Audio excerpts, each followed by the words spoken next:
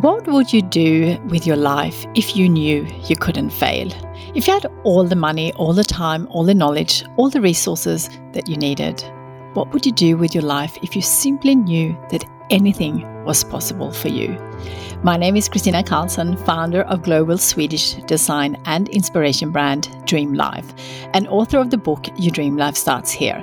And I love exploring these sorts of questions to inspire people like you to chase your own dream life, whatever that means for you. Many years ago, I wrote down a dream on paper that would one day bring Swedish design to the world and create beautiful, inspiring, and meaningful products that would bring sparks of joy into the everyday lives of millions. Now that I have achieved that dream, I want to leverage everything I've learned to help you dream big and to create a global movement to inspire 101 million people to transform their lives and transform the world in return. Each episode will dive deep into the power of dreaming and share real insights and practical ideas that you can use immediately to build a dream life of your own, whatever that means for you.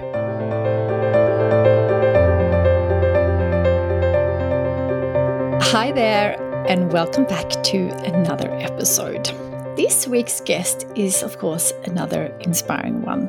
And this episode is full of all things health and wellness and leadership that you can implement in your own life. What makes a great leader today and into the future is very different from what made great leaders in the past. The global pandemic has created dramatic changes to the way leaders need to think about how they lead and the vital role of well-being in this.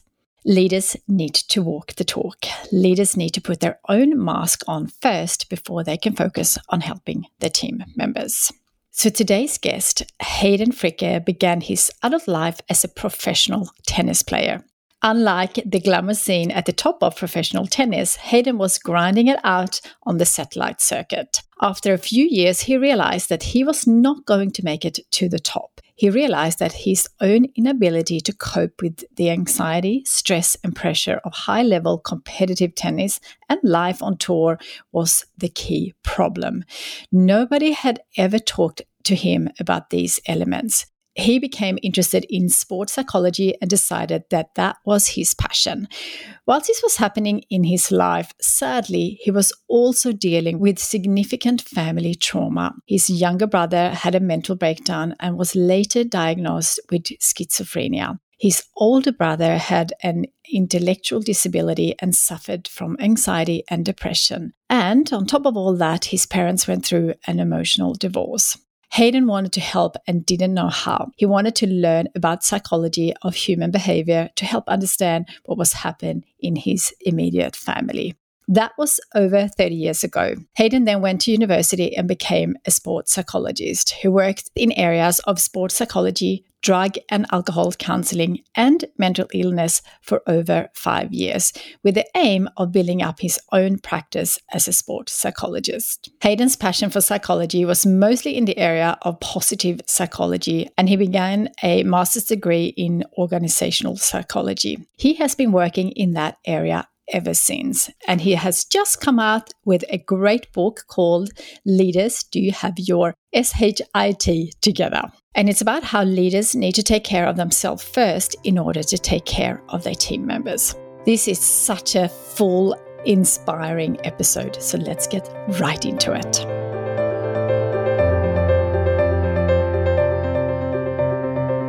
Hi, Hayden, and welcome to my podcast. I am so excited to have you here. Thank you very much. I'm equally excited, Kristina. That's so good to hear. Before we get started, there is one question that I ask every guest that I have on, and that is, did you have a dream as a child, something you wanted to become or do or have? I definitely did. My dream was about being a professional tennis player. That was my sole focus for many years. In fact, to the point where my mother at school said to me, you need to get your HSC or Year 12 as what was then. And I said, what do I need that for? I'm going to be a superstar tennis player. And, of course, I ended up getting my HSC, although I only just passed it because I didn't really give it much attention. Yes, but my dream was to become a tennis player. I'd love to hear a little bit more how that actually played out, because you are not a tennis player today, but maybe you retired. But we have listeners from all over the world, so they might not know of you yet. So maybe just want to give us a little bit of an overview of your journey so people can get to know you a little bit better. Lovely. Well, I might as well continue that story about my early dream. I did end up after school, I got a full tennis scholarship to a college in America, in Tennessee, to play tennis. And so I went to the US and played tennis on a tennis scholarship. And that was great for about a year. And then I actually turned professional and played the World Satellite Circuit, the lowest level of professional tennis, for about 3 years. And I continued to strive to become a professional tennis player. But it was dawning on me that I was not going to make it, as I didn't win often enough. What I realised about myself through that journey, though, following that dream, was that I was a very good tennis player, but I did not know how to cope with anxiety and pressure and stress. No one back then in the 1980s had sort of taught me how to do that. It was thought back then that you either had the mental strengths to be very good or not. And anyway, I heard about this concept called sports psychology, and I then decided that's what I want to do. So I left the professional tennis circuit, went to university, became a sports psychologist. For about 5 years, I juggled being a sports psychologist, working with tennis players and swimmers and different athletes. But there wasn't quite enough work and money in sports psychology back then. And so I also did drug and alcohol counselling and working with people with mental illness, particularly schizophrenia, depression and anxiety. I juggled those things for about 5 years and then realised I don't really like drug and alcohol counselling because it's helping people that are just sort of surviving. I love the positive psychology side of sports psychology, but I need to do something that makes a better living than this. Anyway, long story short, I decided that organisational psychology was my fit. So I went back to university, did a master's degree in organisational psychology at Monash University. And I've been doing that now for about 25 years as an organisational psychologist, both in internal roles, internal human resources or organisational development roles or business roles, or consulting psychology roles right back to the 1990s. And then the last part of my story is then I set up a company called Steeple 13 years ago in 2009 that I've been running for 13 years, and we've got a team of roughly 50 people across Australia, New Zealand and the US, all focused on driving positive behaviour changes within organisations. I love that, and I obviously can't wait to talk about that. I also know that you have a bit of a tough personal story as well. It'd be great to just hear a little bit on that as well with your brother, etc. Absolutely. So at the time that I was trying to make it on the professional tennis circuit, there were various traumatic events that were happening in my life as well. So my parents were getting divorced when I was 18 and 19, and unfortunately, it was at that stage my younger brother, 2 years younger, who was on the tennis circuit with me at the age of 17. He was a very good tennis player, and unfortunately, he was not coping well with the pressures of elite level tennis. And he had what they called at the time a mental breakdown at the age of 17. And a year later, he was diagnosed with schizophrenia.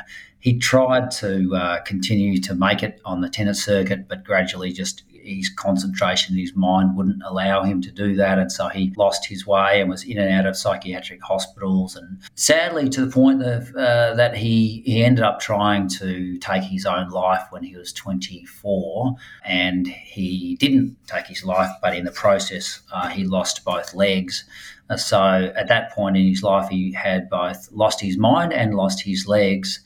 He was in hospital for nearly a year just recovering from that. But amazingly, he did manage to come back, and he actually won the Australian Open wheelchair doubles title, which is incredible that he was able to do that. But sadly, over the next many years, his life was very sad and became sadder. And 2 months ago, he passed away at the age of only 53. In the end, it was a physical health that took his life, but it was the mental health issues that led to his physical health issues. So I guess from a personal perspective, I'm not only passionate about psychology from an organisational psychology perspective, I'm very passionate about it and personally affected by mental illness and mental health as well. Yeah, gosh, so sorry to hear that, and the challenges that we have to deal with while we're trying to work and be well for ourselves and for others. So I'd love to actually hear why you actually decided to write the book, which is Leaders. Do you have your SHIT together? And the subtitle is How Leaders Need to Take Care of Themselves First in Order to Take Care for Their Team Members. So first, tell me why you decided to write this book. I've been working in sort of organisational psychology for many years now, and probably over the last 10 years have had an increasing focus on the overlap between wellbeing and leadership. Done a lot of work along leadership and a lot of work around wellbeing. And it even goes right back to the global financial crisis of 2008, 2009 when I set up my business. And there was a lot of stress and bullying, harassment claims as a result of, after the GFC, managers being told to do more with less, driving performance and productivity. And as a result, people felt more stressed. And wellbeing sort of started to emerge as something that was important for organisations, but it was lip service to wellbeing. So you'd see 10,000 steps programs, fruit bowls and massages, things that were around the edges but weren't dealing with the root cause of the problem, which was managers and the pressure and stress that managers were under themselves and that they were putting others. So we started doing some work around this a number of years ago around the concept of how do leaders drive both performance and well-being. And it's not one or the other, it's both. You need to be able to drive performance and well-being at the same time. So I've been sort of working around this area for a while now, and then you get to the point where a lot of leaders know and companies know they should drive a culture of wellbeing. And of course, since COVID, it's even more important. More people are aware that wellbeing is important to long-term business success now. But then the question becomes, how do leaders do this? They can't just set up a wellbeing manager somewhere else to run this. They have to lead by walking the talk. We know that 70% of culture comes from daily habits and behaviours of leaders. And so if leaders want to create a culture of wellbeing, they have to try to walk the talk themselves. And so I've been coaching and working with leaders for certainly the last 5 or 6 years with that particular focus. How do leaders change themselves in order to take care of others? And we know that's hard. So I guess it's been a passion of mine for some time, and that's why I thought I need to write a book on this to make sure that more people can hear this story of how important it is to take care of your own well-being before helping others. Absolutely. And I love the book, but I mean, they're obviously very passionate about well-being and health and everything around that. And I'm extra excited because the cover is so nicely designed. Because that's important for someone who's a visual person, and that's not always the case. So well done for doing that. But before diving into the book, I would love for you to share with our listeners your experience with kind of walking the talk, and in particular the little experiment you had with going alcohol and sugar-free. Yes, thank you. That was a fascinating experience, and I know that you've gone without alcohol for 3 years, and I did it for 2. It started as a project. I was 49 years old 6 years ago, and I thought, what am I going to do for my 50th birthday? Am I going to give myself a shiny red Porsche, or am I going to have a midlife crisis? What am I going to do? And I thought about this, and I'd read some stuff that showed that however fit and healthy you are at the age of 50, usually it lasts, the rest of your life. I thought, okay, I'm going to give myself a 6-pack for my 50th birthday party.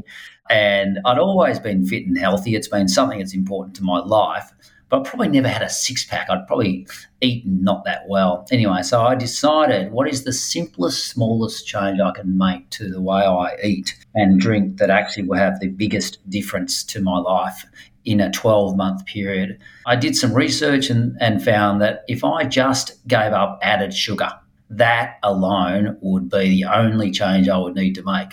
And then, of course, as I thought about that, I thought, well, there's sugar in alcohol, and so I need to give up alcohol for a year as well. So I gave up added sugar for a year. Now, I should say it was 2 years in the end, because after my 50th birthday, where I did drink, I decided to go again for another year. So it was 2 years with a drink in the middle. And it was a fascinating experiment, because what I noticed was when I didn't have sugar, like if I said, I'm not going to have that chocolate or I'm not going to have that cake, no one really cared because it didn't affect them. And so that was kind of relatively easy to give up sugar.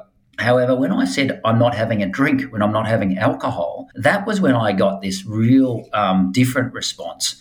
That in Australia, the social norms around alcohol are so strong that people look at you in a weird way, and it's kind of like you're rejecting them if you're saying no to having a drink with them. So that was a fascinating experience of understanding social norms around alcohol and then knowing the tools and techniques how to navigate the social circumstances around alcohol and the mental strengths needed to overcome the challenging social norms. That was a really interesting experience. So interesting, because I did find very similar. I didn't go sugar-free, but actually I found that when I quit alcohol, I craved more sugar. So I was very much aware of that and tried not to go crazy on that. But I had similar responses, and anything from people think I was the most stupid person in the world to people thinking I'm either pregnant, sick, or alcoholic. Like, it was like people were just asking. And it's, it's interesting because when people do drink, I don't ask why they drink, but people felt like they could ask me why I don't drink. And completely understandable because it's so normalized now. But it was interesting because I do these kind of challenges all the time. So if anyone comes to my house and they don't drink, they would feel fine with that. But a friend of mine actually came here with a bottle of white, and she was doing Oktober, which is alcohol-free October for anyone who don't know. And she brewed peppermint tea that looked exactly like a Chardonnay or a white wine. So she brought it and she told me what she was drinking. It was fascinating. But she said there was a group of friends that she didn't tell at the lunch before. And she just felt more comfortable, I guess, with and not having to go into those discussions, especially if it's a group that drink all the time.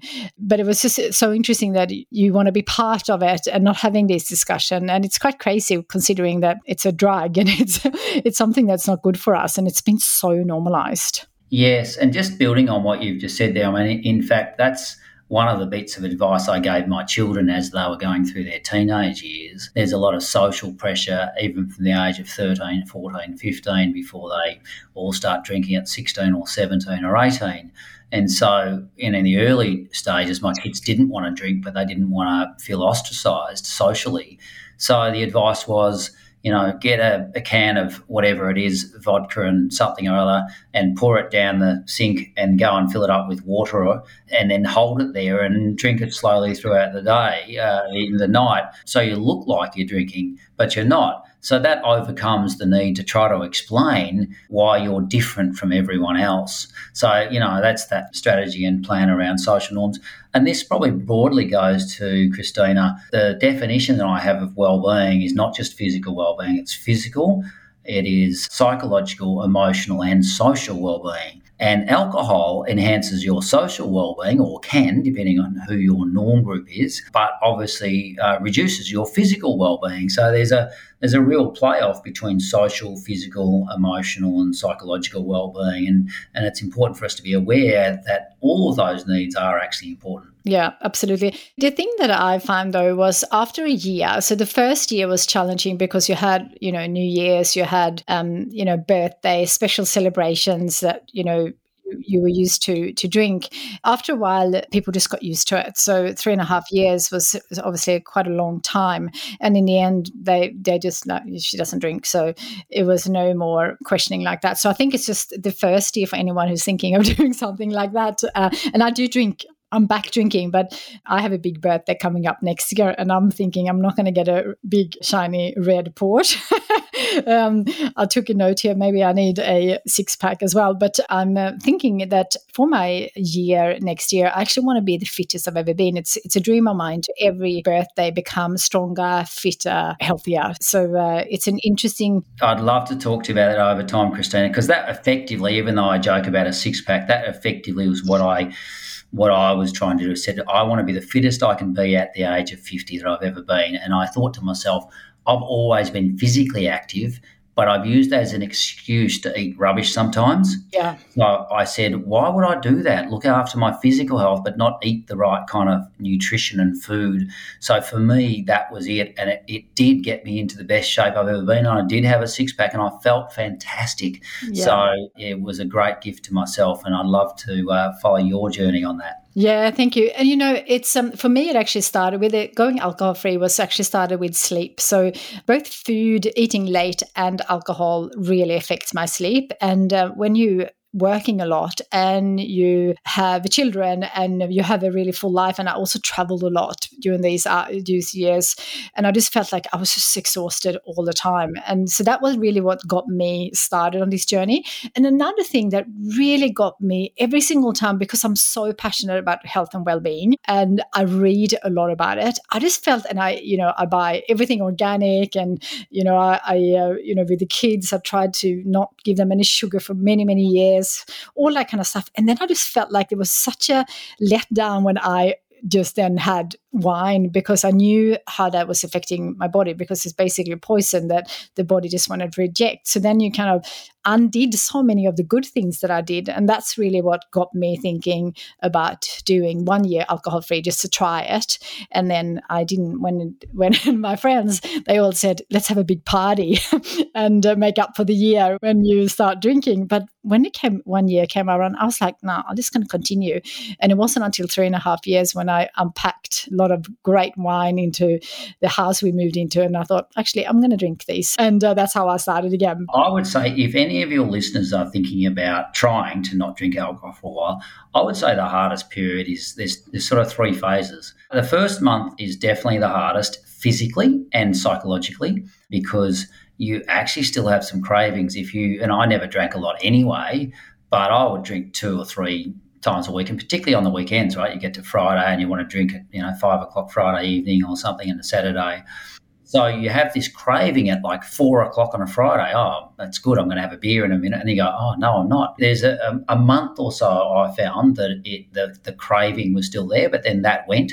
And then it's probably about 3 months, because it takes a while to cycle through all your friends where you say, no, I'm not drinking. But once you've done that for about 3 months, it's kind of everyone accepts that it's okay. So I don't even think it takes a year. It's about a month physically to get over your addiction. And then it's about 3 months socially. And then it's kind of easy after that. Yeah, I'm sure it is. I think for me it was because I live 2 summers. I have a summer in Australia and summer in Sweden, and they were the hardest ones, because that's when often you tend to drink more, me anyway. So yeah, good advice there. Let's talk about physical well-being. Can you please share some of the important factors when it comes to our physical health and well-being? I think of physical health and well-being as 4 major components. You talked about one of them before, sleep. Sleep is important for physical and mental, but it's often not spoken about enough. It's got highly restorative factors to it, physically and mentally. And yet there's something like 2 to 2.5 million Australians at any one time that suffer from insomnia, which is defined as 3 weeks in a row of either not getting to sleep when you want to, waking up in the middle of the night, or waking up way too early in the morning and not getting back to sleep. So there's over 2 million Australians right now suffering from insomnia. So sleep is such an important factor. The next factor is obviously food and then diet. They go together. So the need to make sure that you are taking care of what you eat, which is what we've been talking about, and what you drink. I'm not a dietitian, and I don't ever claim to be a dietitian and get into the science of it all. I'm more interested in what are the habits of what you do every day in terms of what you put in your mouth. And are you mostly, not being perfect because it's got to fit in with your life, is it mostly giving you nutrients and energy that you need physically to cope with the activity that you're doing? If you're going to the gym and doing weights, do you get enough protein? And so it's just much being aware of what goes in your mouth every single day and building some great habits around that. And of course, exercise. Now, I'm a big one, and I've always exercised, and I believe you should do something every day. If you do something 3 days a week, then you go, what am I doing the other days? It's easier to build a habit that you do daily. It's just part of your daily rhythm and routine.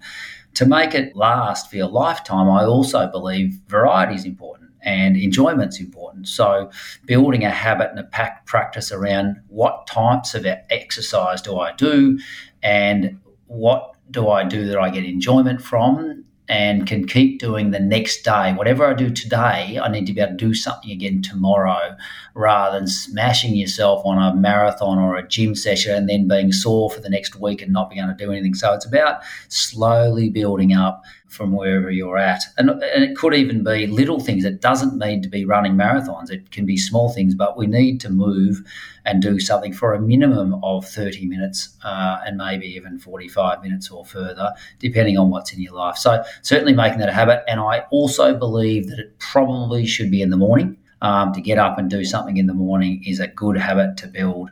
Certainly, if you're going to do it in the evening, you should do exercise ideally at least 2 or ideally 3 hours before bedtime, because otherwise it interrupts your sleep. So ideally either morning or no later than 2 to 3 hours at night time. So we've got food, diet, exercise, sleep, and as well as that, it's really important to focus on water and hydration, and making sure that you drink plenty of water and keep hydrated to take care of your physical well-being. A lot of people don't drink enough water and get dehydrated in what they do. So that's another aspect of physical health that's particularly important. You could say there's one more thing that's sort of fits across both, which is kind of meditation, rest, recovery. It fits within both physical and mental health side of things, which is similar to sleep. It's good for both physical, the mind and the body as well. I think the water is it made massive difference to me if I don't drink enough water, in terms of, I feel like that's more important than having a caffeine drink in terms of pick me up. If I have lots of water, I don't feel like I need that the same way. So that's a good one. And also what you said about doing something daily works. So today, as the time of recording this, I just finished my 100th run. So I've been running every day for 100 days, just short distances between a little bit longer ones, just to kind of not overdoing it. And it's just been so much easier to do something daily. It really works for me, because otherwise I'm really good at negotiating with myself, thinking I'm too busy today, I'll do it tomorrow. And then tomorrow comes and be like, it's raining, it's cold, whatever it might be, something comes up. But because I'm doing it daily, I don't want to break the streak. It was more about when do I need to do it. And often if you do it first thing in the morning, there is no interruption. So that worked really well for me. I find that I think the night before I'm going to bed. So as I'm doing my nightly routine to get ready for bed, I think, what am I doing tomorrow and when am I doing it? And I set my alarm based upon that at night. So when I get up, it's already planned. I don't get up in the morning and think, when am I going to do it? It's the plan the day before. If I had a routine where I did the same every day, then that would be easier. But I like to mix it up. So the decision is made as I'm getting ready for bed the night before. Yeah. And what kind of exercise do you do? So do you have like a little menu of things that you like to do, or do you... Yeah. So it does depend on my physical capacity. Sometimes I have had a tendency to overdo it and get some injuries, but I always keep going and you work around anything that might be an injury. So, for example, this morning I went for a swim. So I will mix it around between a swim, a run, I say run/jog. It's not a fast run anymore, but I will do between 4 and 6 kilometres a couple of times a week. So it'll be that. I will do weights. I think it's important that we all build strength and upper body strength and don't just work our legs or whatever. So I will do weights, including working on my core. So I've got lucky to have a gym outside, so I can just go and do that whenever I want. And finally, I don't know what we call it, yoga, stretching, whatever. I find that as I'm getting older, I am not as flexible as I need to be. So I'm trying to include a couple of sessions a week of my own yoga/stretching. Particularly, you get tight in the hips as you get older, hips and lower back. So ensuring I'm doing at least 20 minutes of sort of that a few times a week. So I mix it around between all of those. And bike riding, I worked in the city yesterday. So instead of catching the train, I rode into work in the city, which is a 20-kilometre ride each way. So it's a bike ride. And when my body's holding up and I'm okay and I've got time, I love to still play tennis. That's so inspiring. Thanks for sharing that. Let's talk about mental health and well-being. What are the importance factors there? You already mentioned, rest, meditation, and sleep. Are there some other factors to our mental health being? Definitely. I mean, I guess this has been the area that I've focused on mostly for the last 30 years or so. And in my book, there's lots of tools and tactics that you can use. And probably the most important, there's a whole lot of things, but the most important thing that anyone can do for their mental health is understand the connection between their emotions and their thoughts. My background from 30 years ago is cognitive behavioural psychology, and cognitive psychology in very basic terms is all about saying the way we feel, that is our emotions like sadness, happiness, anger, frustration, the way we feel is not caused by situations and events that happen around us, but by our thoughts about those events. And so if we want to feel happier, we have to really listen to and understand what our thoughts are, what are our patterns of thinking, and we have to seek to change our thinking, any thoughts that are not helping us feel good. We have to change those unhelpful thoughts and replace them with healthier, more helpful thoughts. Often what people try to do is they try to change the situation and try to change whatever problem or challenge they've got in life. We're all going to have problems and challenges. It's how we respond to those that's most important. And firstly, how we think about that is the starting point for the change in behaviour. So to me, if there was one thing I would do mentally is start to understand the connection between your thoughts and how you're feeling. And then it's a lifelong journey. There's no magic wand to wave. Sometimes as a psychologist, I wish I had a magic wand to wave to make everyone feel better, but I don't. But the most powerful thing is managing your thoughts. There is a new wave of cognitive psychology called ACT, acceptance and commitment therapy, which has a slightly different sort of variation on what I've just said. The acceptance and commitment therapy sort of says instead of changing your thinking, once you've become aware of your thoughts and aware of the thoughts that are not helpful to you, learn to accept those thoughts, accept yourself with kindness and compassion, and accept that we're all human and we're not perfect, and don't berate yourself for having unhelpful thoughts, and just almost find ways of what's called diffusing those thoughts and letting the thoughts go and not hanging on to unhelpful negative thoughts. Even little strategies visually, like, pretending there's a bad thought that's on a leaf and it's floating away down a river. Or my favourite one from ACT is if you can imagine that you're gardening on a Sunday, on a sunny Sunday afternoon for 4 hours, and you've got a radio on, and you're listening to songs. Your favourite song comes on, and you mentally turn the volume up of that song and you sing along, and then it finishes, and then there's talk back, and you sort of mentally turn the volume down. That analogy is a great one for thoughts. We have thoughts going all the time. What we need to do is learn to turn up the volume of the good thoughts and turn down the volume of the unhelpful thoughts. Unfortunately, sometimes we do the opposite. We actually turn up the volume of the negative ones. So we have to consciously be able to kind of let go of the less helpful ones and turn the volume of the positive thoughts up. So anyway, there's some of my thoughts around what you can do to manage your mental health. Love that. Thank you for sharing those tips. Really, really helpful. I think most people have something that they want to change, but the hardest part is changing, as we know. And I assume that people who are listening to this podcast has a growth mindset. But let's talk about the power of yet. And there's a really good quote by Zig Ziglar. You don't have to be great to start, but you have to start to be great. I share this all the time on this podcast.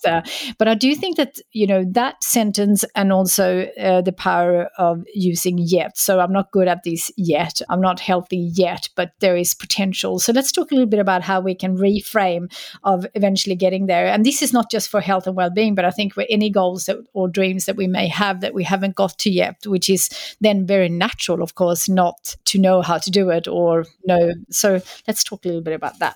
The woman that really started the concept of the growth mindset is somebody called Carol Dweck. And Carol Dweck did a huge amount of research into the concept of the growth mindset. And it first found its way into the education system in the US and then in Australia, and then it's made its way in the last 10 years into organisations and businesses. And it's this concept of the difference between a growth mindset and a fixed mindset, which goes to the cognitive psychology I was talking about before. So someone with a fixed mindset is somebody who's quite black and white, quite perfectionistic, and kind of wants to be certain about everything. And that, unfortunately, has a view that, intelligence is static. Like a child might say, I'm no good at maths. And if you can change your mindset to a growth mindset, which then adds the word yet, I'm no good at maths yet. which then implies, and you finish the sentence which says, and with practice, I can become good at maths or anything I wanted to. So a growth mindset is not false in that it says I can be great at anything. It says I can learn if I put my mind to it. So it's a mindset of learning and development rather than almost fatalistic. A fixed mindset is fatalistic. I'm just not good at that. Whereas a growth mindset is I can learn if I want to. So I think this absolutely goes to your thoughts. A lot of people they're not even aware of their thoughts. And so it's really important for people to start to tune in and increase their awareness of their thoughts. And sometimes people might have a growth mindset about some things, but a fixed mindset about others as well. So it's not like you either have a growth or fixed mindset for everything. So it's important to examine your thoughts constantly and say, do I have a fixed mindset about this problem here? And then learn to actually change your thinking. And that adding the words yet is a lovely way of doing that. Couldn't agree more. And I love when people come into my coaching program and say that they don't think that they can do a dream or they're not sure. And I haven't seen a dream that's not possible yet, but it's just really from their perspective. And I also think that we are so influenced by what other people think. And then we take on our peers or parents or teachers, their kind of fears and doubts on their own capability of doing things. So it's really just about deciding what you want to do and then learn and then use that. I'm not good at it yet, but I can if I want to.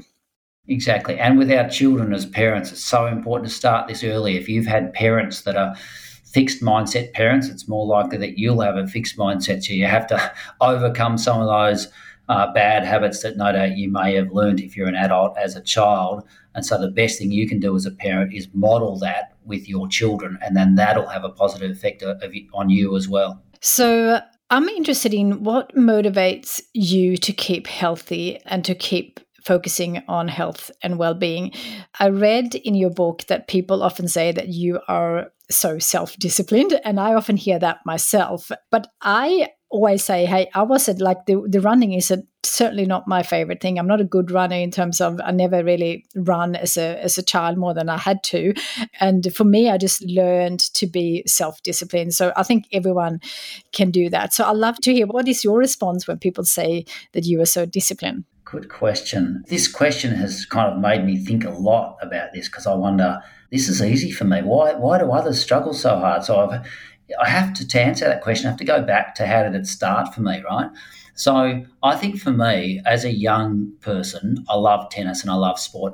And doing that more and more, to keep fit for tennis, I did a lot of other training. I ran a marathon, I did triathlons, and I had that experience of that endorphin sort of rush, and I just felt so good. It's almost like you're on a high when you really do something amazing. Now, I know a lot of people say, I've never had that endorphin rush. I'd feel rubbish after running or whatever, but I certainly had that in my 20s and late teens, and so that sort of, I think, started. But I would never say that I was a disciplined person as a youngster. I partied and, all sorts of things, but I think I love the feeling of feeling fit and healthy.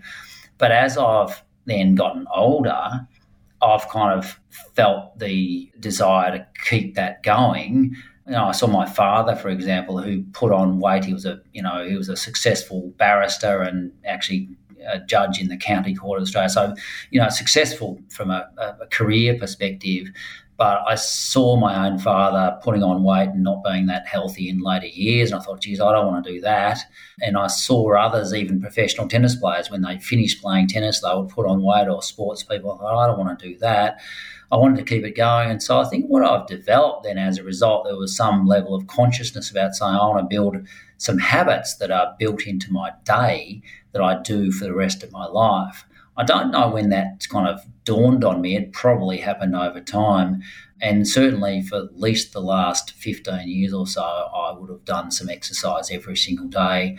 I'm not sure how it all starts, whether you start the same journey as me, but I channel a guy called BJ Fogg, who's written a great book called Tiny Habits.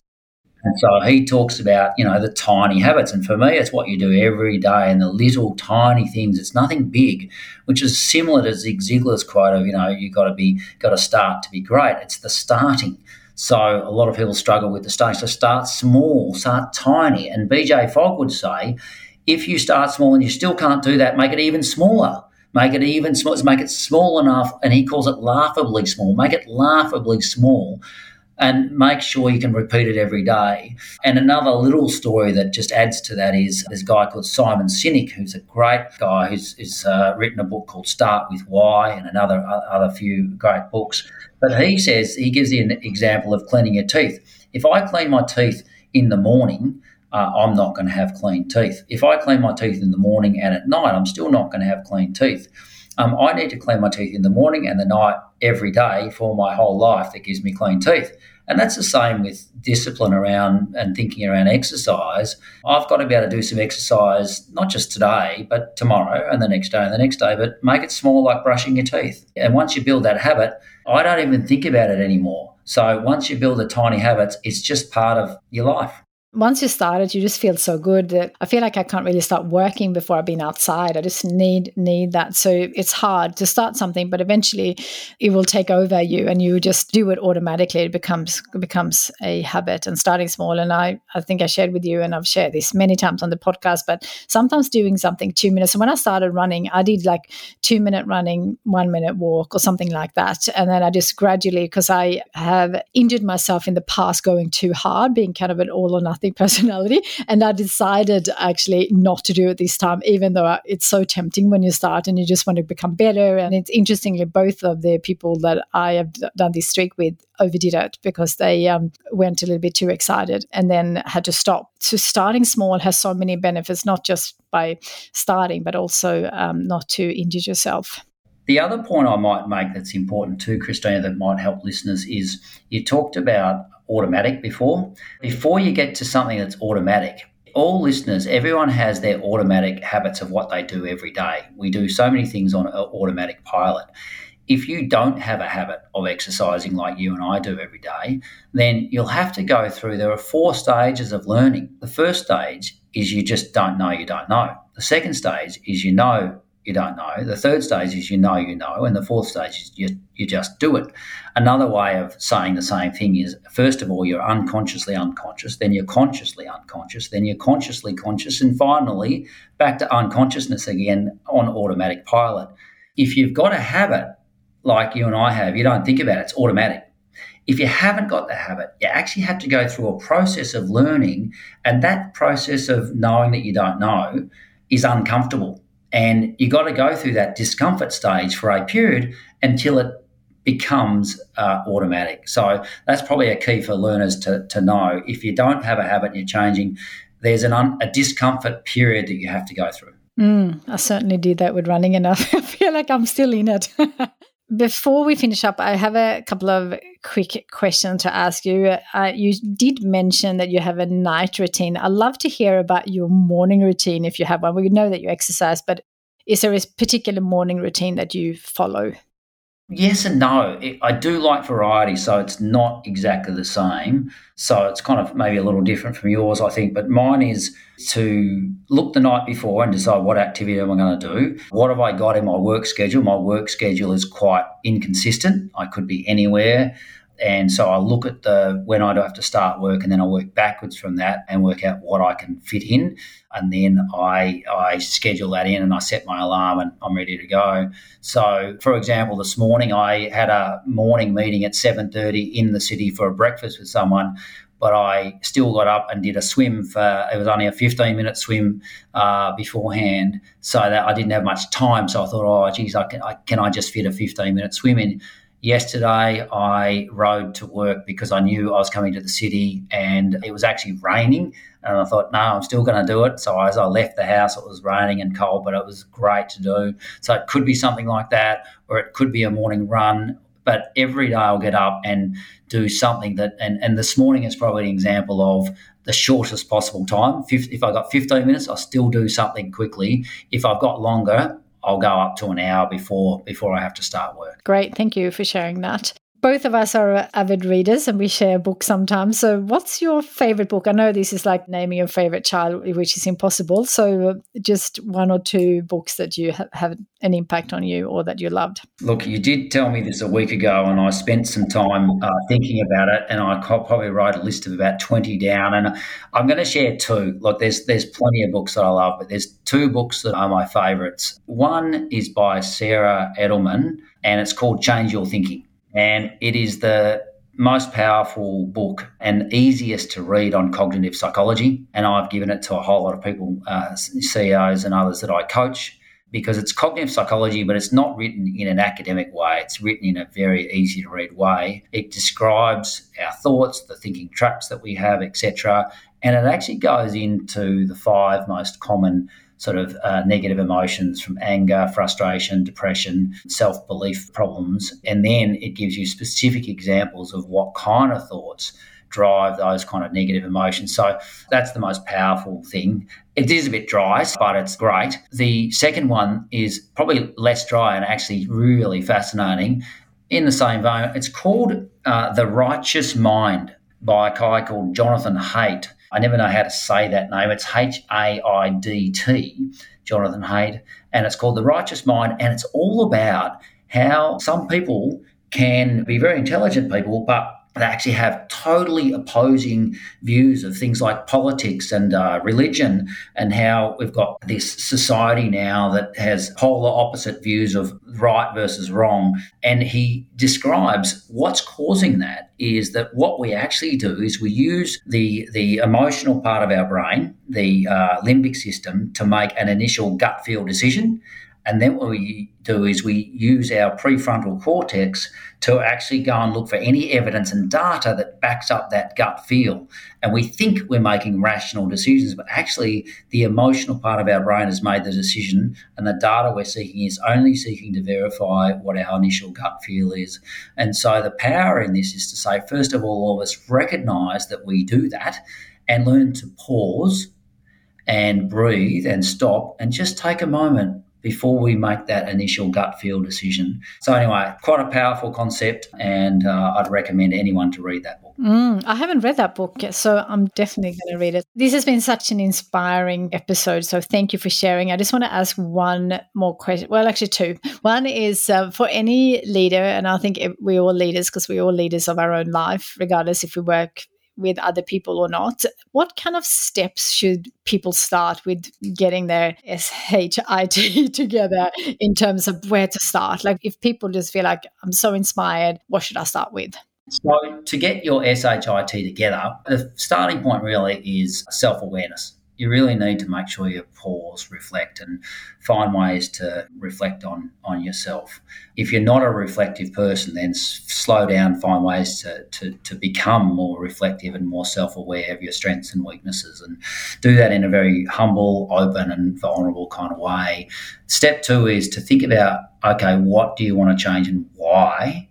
Think deeply about the why. Really important to go, okay, if I'm going to stop drinking alcohol, before you even begin that, go, why would I do that? You got to kind of really know your passion and why you want to do something, and you got to be motivated very highly to stick at something. So think about that, and then the third step is, if you're going to do it, then you got to build some knowledge and capability and skills to change. So you've got to do some learning about whatever you want to change behaviourally. And, measurement is important, and holding yourself accountable, writing a goal down, or as you might call it, a dream. You've got to write your dream down, write your goal down and commit it to paper. And then finally, tell someone else about it and get some support around you of at least one person or more that can kind of hold you to account and support you on your journey. Yeah. And I think that last point is so important, and it seems so simple, but every time I do like a little challenge, something I want to change, I used to drag all my friends in it, and not everyone wanted to be in it. So I then decided to do a habit club, which I launched maybe a couple of years ago. And it's been so inspiring to see what people, when they changed, having that support, but reporting back, but also the support and the cheering on. So this morning I was very grateful for my little habit club who's following my 100 days of running. So it's really powerful to have some support. Yeah, fantastic. Before we end this super inspiring conversation, I would love to ask you, knowing what you know now, what kind of advice would you give to your younger self? So say maybe, your late teens.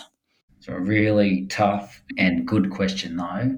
Probably around not taking things too seriously, whilst everything we're talking about is important and important to build good habits. We've only got one life we have, and we need to enjoy it along the way and be kind and compassionate to ourselves. And I think I probably tried to continue to, and I still have to work on this now, prove myself, always wanting approval from others. So to learn to not always want to seek out to be perfect and to have the approval of others, to actually kind of celebrate your own uniqueness and your own strengths in a kind and caring, compassionate way to yourself. Ironically, by doing that, you're actually probably going to be a better person and live a better life. Very wise words. Thank you so very much for this super inspiring conversation and for sharing your knowledge. And for anyone who is curious about your book, we'll obviously link to that and highly recommend you read it. I think it's a book that every leader should have. So thank you for writing the book and thank you for sharing your knowledge here. And I also want to thank you for the amazing support that you gave us when we were going through really tough time at KKK. So I just wanted to thank you again. I don't know if I can ever thank you enough, but it meant a lot to us and the KKK family, as that was obviously a very challenging time. So thank you for making a difference to the world. And I have no doubt that you'll continue and this book will become a bestseller. Thank you, Christine. I really appreciate the opportunity to talk to you on this podcast. Thank you. Thank you. Wow. So inspiring and so much to implement in your own life. I can't wait to hear what you will start implementing in your life. Please share with me in the Dream Life Podcast Facebook group.